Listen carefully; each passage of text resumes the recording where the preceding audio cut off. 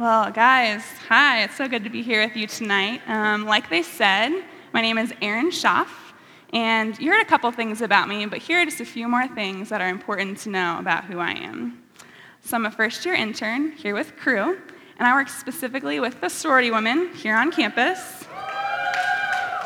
Yeah, love those girls. I was Greek, like I said, myself as a student, so I love getting opportunities to get to know the Greek women on campus and to see what God is teaching them. Something else that's important to know, other than baby back ribs, I would consider chips and salsa to be a main food group in my diet, so that's important. Third, recently married the handsome Ray Schaff, who's another intern here with Crew, and have been learning more about basketball and strategy board games than I ever thought possible. And last, you will always find me on the dance floor, and if you ask my husband, I have 4 signature moves that I repeat and combine over and over again. So those are a few things about me. Well, I'm very excited to be here with you tonight to continue our talk series entitled Lifelong: Vitality with God and Influence with People. We believe that by trusting God to develop certain character qualities in us, we will begin to look more like Christ, walk well with Him, and help others to do the same for a lifetime. Over the past few weeks, we have learned about the qualities of love, togetherness and community, hope, and faith. And tonight, we will learn together how we see the character qualities of truth and grace in Jesus Christ, and why it's important to pray that God would develop a balance of both in our own lives. Before we begin, please join me in prayer. God, I thank you for tonight and for the opportunity to gather as men and women and learn from the Bible together. We are nothing without you, so I pray that your Spirit would work in each of us to help us understand your word and what it means for our life. Would you be glorified as I speak tonight? Amen. When I was in 8th grade, I told my friend that I wanted my hair curly for our 8th grade dance. What unfortunately resulted was really a poodle-like fro that I was a little unsure about. No, that's not me, but you get the idea. It was way too much volume for my reserved 8th grade self. However, when I asked my friends if they liked my hair, they assured me that it looked great. Looking back on pictures, though, it was not okay. That mane definitely should have been tamed. We've all felt that tension, though, right? Maybe in a similar hair emergency or in something more serious. What do you do when you're caught between telling the truth, even if it's difficult, and not being truthful because you're afraid of how someone might respond? Is it loving to let others go on thinking one thing is true, when in reality, telling the truth would give an opportunity to change for the better? Maybe you have a friend who behaves in a way that is contrary to how the Bible teaches, and you want to tell them that, but you don't know how. Or maybe you have a friend who comes across as rude or cold towards others, and you recognize that when they don't. How do you lovingly offer truth to them? And have you ever decided to tell the truth, but did it in a way that was too strong or void of grace, so the person receiving the truth felt judged and hurt? How do we balance that truth and grace in our everyday lives? Ideally, we would walk with both truth and grace and have a balance of both. Truth describes how things are, or is something that would be accepted as fact or reality. God's truth leads us to what is real and what is accurate, and is a framework for how to live. And our source of truth is the Bible. Truth also speaks to integrity. To live in truth is to be consistent in what we say and do and what we believe. In our context, grace is defined as an unmerited loving kindness towards others. It is something that is a free gift, unearned and undeserved. It says in John chapter 1, verse 14, "The Word became flesh and dwelt among us, and we have seen his glory, glory as of the only Son from the Father, full of grace and truth." So John is describing Jesus here, the Son of God who became flesh, fully God and fully man. He's saying that he is full of grace and truth. So by the power of the Holy Spirit, to be one with Christ is to be blessed with both, with Jesus as our model. But the problem is that we don't know how to live in both truth and grace. We have a tendency to misapply the truth in a way that leads to legalism and being good because we think that by doing so, we will earn the love of God. Or we think that we have license to live in whatever way we desire because after all, by God's grace, we've been forgiven. Basically, we want what we think is right for us, and because of that, we define our own truth and we abuse grace by thinking we can live recklessly because there's grace. Truth and grace are such wonderful gifts of God and noble character traits. But because we live in a fallen world where what was originally created to be perfect has been distorted by the original sin of Adam, we often live in an imperfect balance of truth and grace, whether that's in our relationships with others, our relationship with ourselves, or our relationship with God. So how many of you, as elementary school kids, loved recess during the school day? Yeah, I think we all did, right? One of my favorite parts of recess was playing on the teeter-totter. But you got salty whenever who was on the other side was either much bigger or much smaller than you. No one wants to spend all the time on the ground or in the air rather than being able to teeter freely, am I right? Sometimes you even hit that sweet spot where the teeter-totter is perfectly straight and balanced. Imagine truth and grace on different sides of the teeter-totter. Can you think of moments when you responded without truth, so there was only grace in your response? Or maybe you had an opportunity to extend grace to someone, but instead reacted passively, hiding how you really felt, or lashed out in anger or judgment and had no grace in your interaction. Without grace, truth makes us judgmental, angry, imprisoned, fake, disconnected, harsh, harmful to others, and compelled to perform. We have a tendency towards following the law out of fear and anxiety rather than out of a love for Christ and a desire to draw near to him. We may see God as a dictator or a severe judge that says things to us like, "I'll love you only if you do what is true and what is right."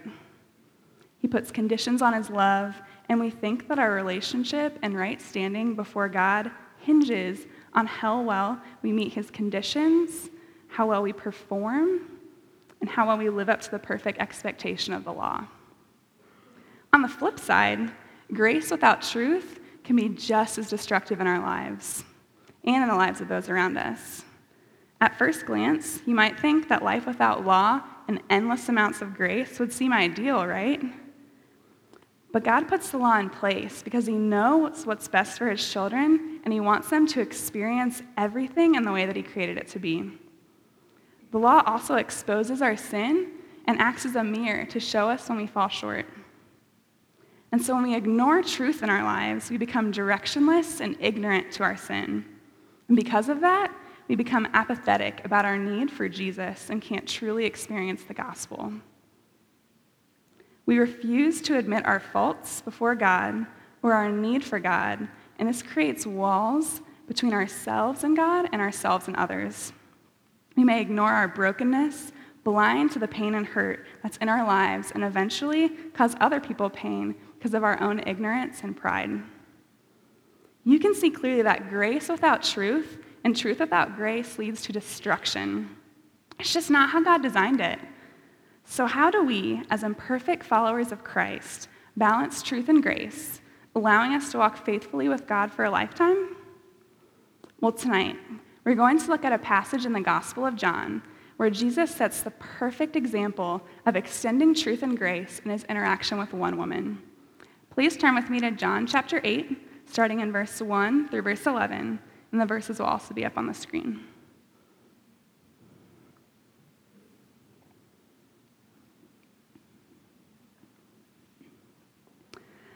But Jesus went to the Mount of Olives. Early in the morning, he came again to the temple. All the people came to him, and he sat down and taught them.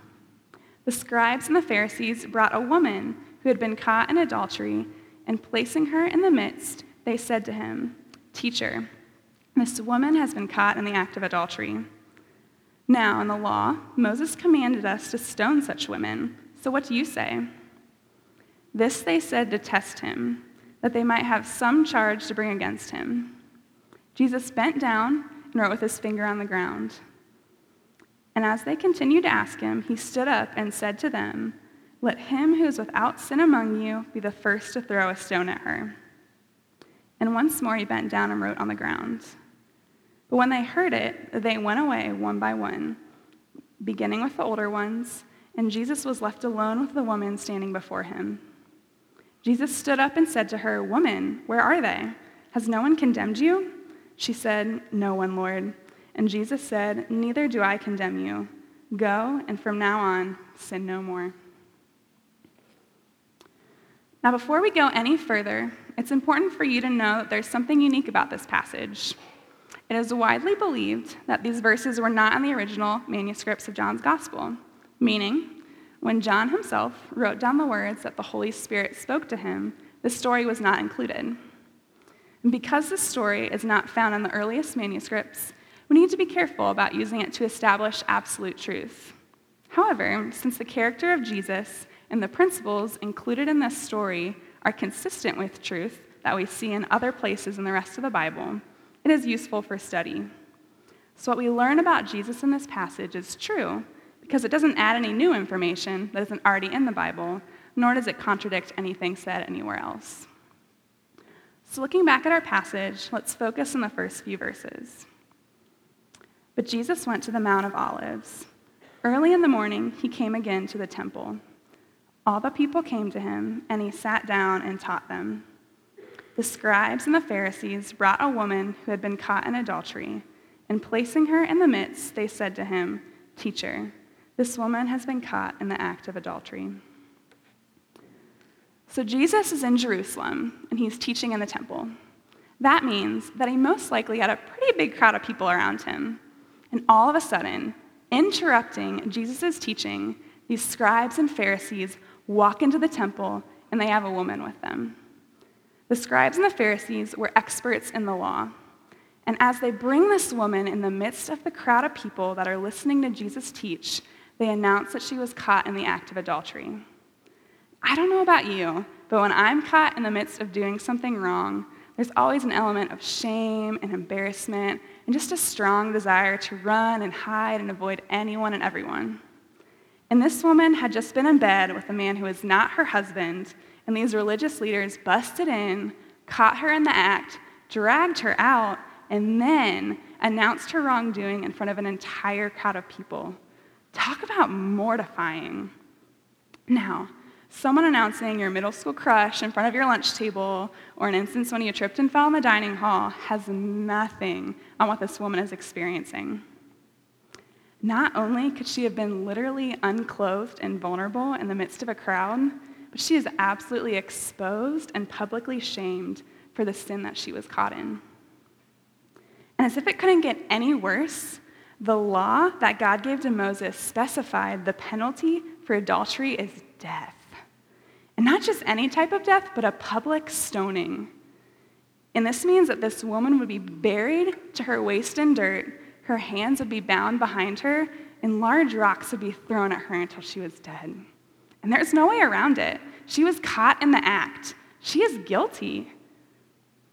Well, continuing in verse 5, the Pharisees and scribes say to Jesus, "Now in the law, Moses commanded us to stone such women. So what do you say?" Can you just imagine the hush that comes over the crowd? Just moments before, Jesus was teaching, and there was probably a general hum as they respond to what he's saying and talking amongst themselves, and now the whole mood has shifted to one of curiosity and question as they wait to see how Jesus responds. You should understand that the law of Moses that the Pharisees and scribes are quoting is very specific. Both Leviticus and Deuteronomy in the Bible explain what should happen to those caught in the act of adultery. It says in Leviticus 20:10 that if a man commits adultery with the wife of his neighbor, both the adulterer and the adulteress shall surely be put to death. And Deuteronomy reads similarly. It's clear in these verses that adultery is a serious sin punishable by death. But these verses also say that both the man and the woman should be punished. So where is the man? Why is the woman alone before the crowd? We see here that the Pharisees and scribes, who know the law to a T, are ignoring part of the law in order to find a way to make Jesus look like a fraud. Continuing in verse 6, it says just that. This they said to test him, that they might have some charge to bring against him. Jesus bent down and wrote with his finger on the ground. They are looking for anything they can to accuse Jesus. If they really cared about the truth, the adulterous man would be with the woman before Jesus. But they're simply trying to get Jesus in trouble. It also says that he bent down and wrote on the ground. We don't know exactly what he writes here. Some speculate that it could have been the law of Moses in regards to adultery, or a list of sins of the Pharisees or the scribes, or the sins of the woman, but we just don't know. At this point, this woman is just waiting for her verdict. She deserves the punishment as stated in the law. She committed adultery. So it seems like there are only two options, right? Jesus can either condemn her and obey the law and sentence this woman to death, or he breaks the law and lets her go. But then what authority does the law have? Continuing in verse 7, we see Jesus respond to the Pharisees and the scribes. And as they continued to ask him, he stood up and said to them, "Let him who is without sin among you be the first to throw a stone at her." And once more he bent down and wrote on the ground. But when they heard it, they went away one by one, beginning with the older ones, and Jesus was left alone with the woman standing before him. The Pharisees and the scribes cannot fool Jesus. He sees right through them. And so Jesus, in his perfect wisdom, shows the Pharisees, the scribes, and the crowd around him that they have all been caught in sinfulness. They can't condemn this woman because they too deserve condemnation. They're all guilty. And because they were too wrapped up in their moralism and their heartless hypocrisy, they were no longer able to be in Jesus' presence. Only the woman was able to stay face to face with the Son of God. And now we see how Jesus responds to her, a guilty adulteress who has disobeyed the law and is now sitting exposed before the holy and perfect Jesus. Jesus stood up and said to her, "Woman, where are they? Has no one condemned you?"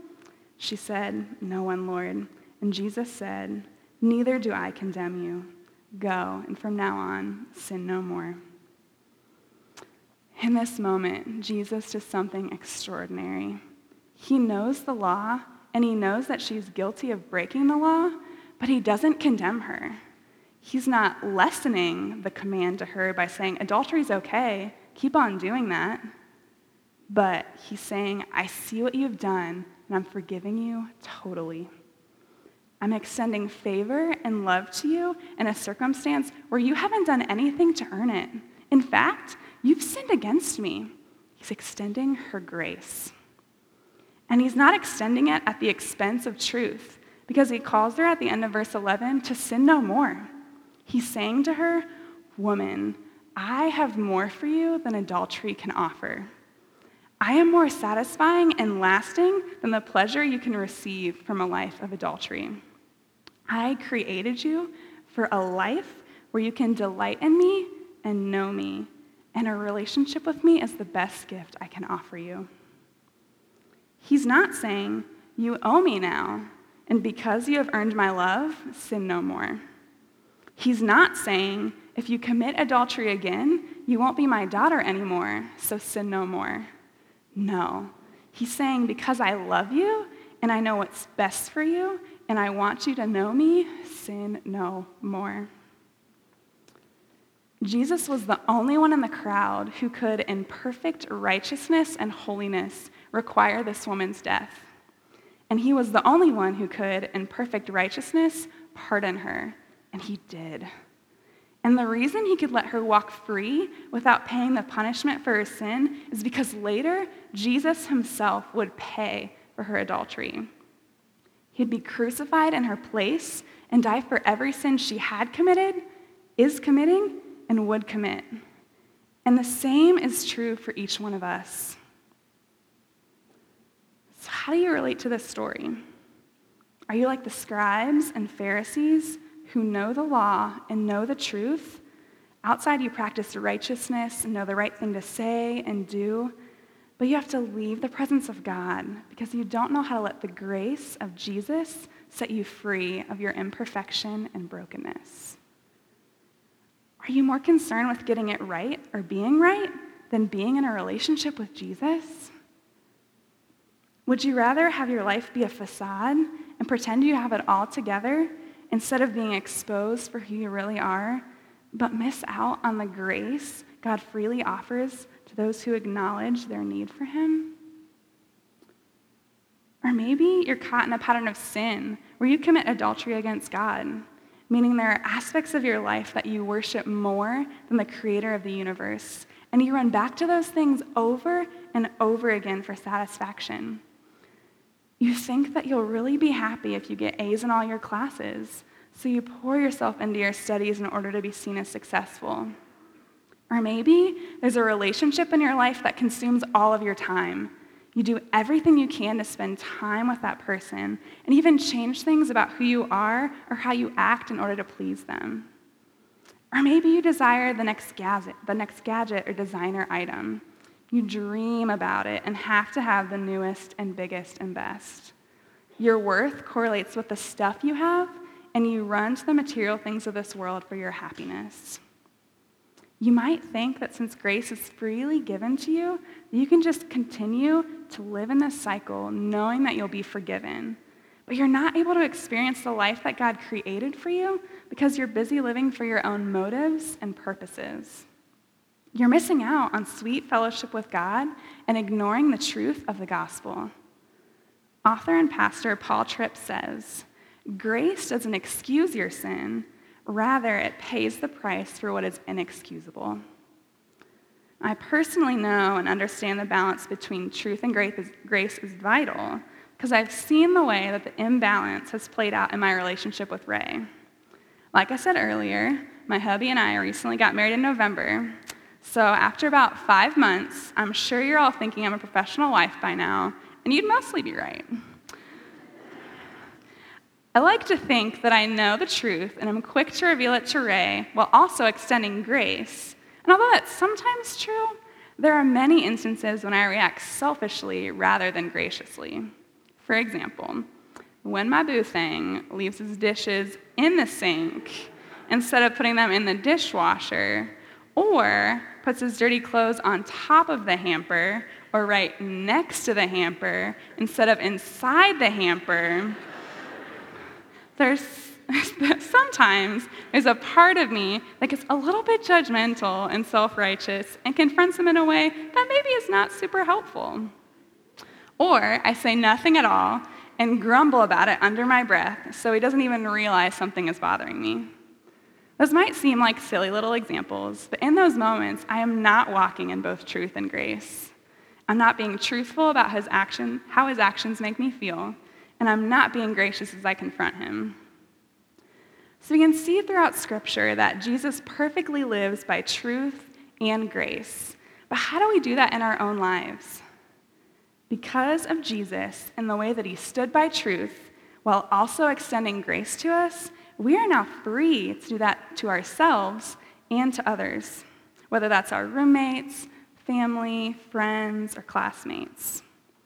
Here's one example that sticks out from my own life. During my senior year of college, I selfishly said something really hurtful to one of my friends. And rather than responding in anger or simply ignoring what I said and pretending it didn't bother her, she asked if we could talk about it. Through that conversation, I was able to explain the feelings behind what I said and the root of where those hurtful words came from and apologize. And instead of feeling condemnation from her, which I probably deserved, she extended me grace and forgiveness and preached the gospel to me. So in that moment, we were both able to be in awe of who Jesus is and what he did in our place that allowed her to extend me grace. What a sweet relationship. What would it look like to point people in your life towards Christ by extending both truth and grace, even when it is difficult? Because of my friend's boldness and confidence in Christ's perfection, she was able to approach me, even as an imperfect woman herself, and we both came out of that conversation seeing Jesus and his character more clearly. On our own, we will continue to live in a destructive imbalance of grace and truth that keeps us from good fellowship with God. It's only through the power of the Holy Spirit and praying that those qualities would be redeemed in us that we're able to walk in both truth and grace. Our model is Jesus Christ, who came to earth and faced the same temptations that we face every day, but lived in perfect accordance with the truth of the law. And rather than condemning and judging those who are not able to live up to the perfect expectation of the law, he was condemned in our place on the cross, where he had all of God's wrath for the sins of man, past, present, and future, poured out on him, which means there's no more wrath left to be poured out on us. We are guilty and rightfully deserve the punishment that the law commands. But God knew that we were in need of a rescuer and would stop at nothing to restore a relationship with his people. As if that wasn't gracious enough, by taking our rightful place on the cross and bearing the punishment we deserve, a glorious substitution took place.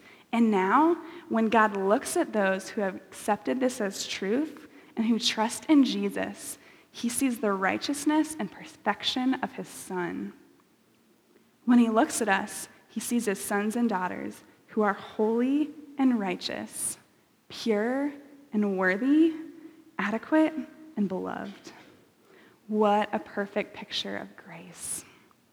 Paul Tripp says it this way: grace exposes you to the penetrating light of truth and then covers what has been exposed with the forgiving sacrifice of the cross. We need the truth to expose us for who we really are so that we can run to Jesus, who sees exactly who we are, but still says, I want you in my family. In Romans 8, 1-4, it says, there is therefore now no condemnation for those who are in Christ Jesus. For the law of the Spirit of life has set you free in Christ Jesus from the law of sin and death. For God has done what the law, weakened by the flesh, could not do. By sending his own Son in the likeness of sinful flesh, and for sin, he condemned sin in the flesh, in order that the righteous requirement of the law might be fulfilled in us, who walk not according to the flesh, but according to the Spirit. Because of Jesus, we have the privilege of extending grace to those around us, even when they don't deserve to be shown grace. But we also should be sure to speak truth into their lives, because through that, they will see more of their need for Christ and he will be glorified. The reality is that without the power of the Holy Spirit, we have no chance of being men and women characterized by both truth and grace. Our tendency is to define our own truth and to abuse grace in order to live the lives we want and think are best for us. Thankfully, we have a Savior named Jesus who both walked in truth and extended grace perfectly, so that when we fall short, he looks at you, sees your mess and your imperfection, but because of his amazing grace, he says, my son, my daughter, neither do I condemn you. Go, and from now on, sin no more. Let's pray. Oh God, we thank you for the perfect example of truth and grace that we see in your Son, Jesus. We pray that you would expose the areas of our life in which we don't walk in truth or walk in grace. And by the power of your Spirit, would you redeem that in us? We thank you for the way that Jesus upheld truth perfectly and still died in our place in order to extend us grace, despite our imperfection and sinful nature. Thank you for the way you overcame death by dying and raising from the dead so that in you we can have true life. We love you. Amen.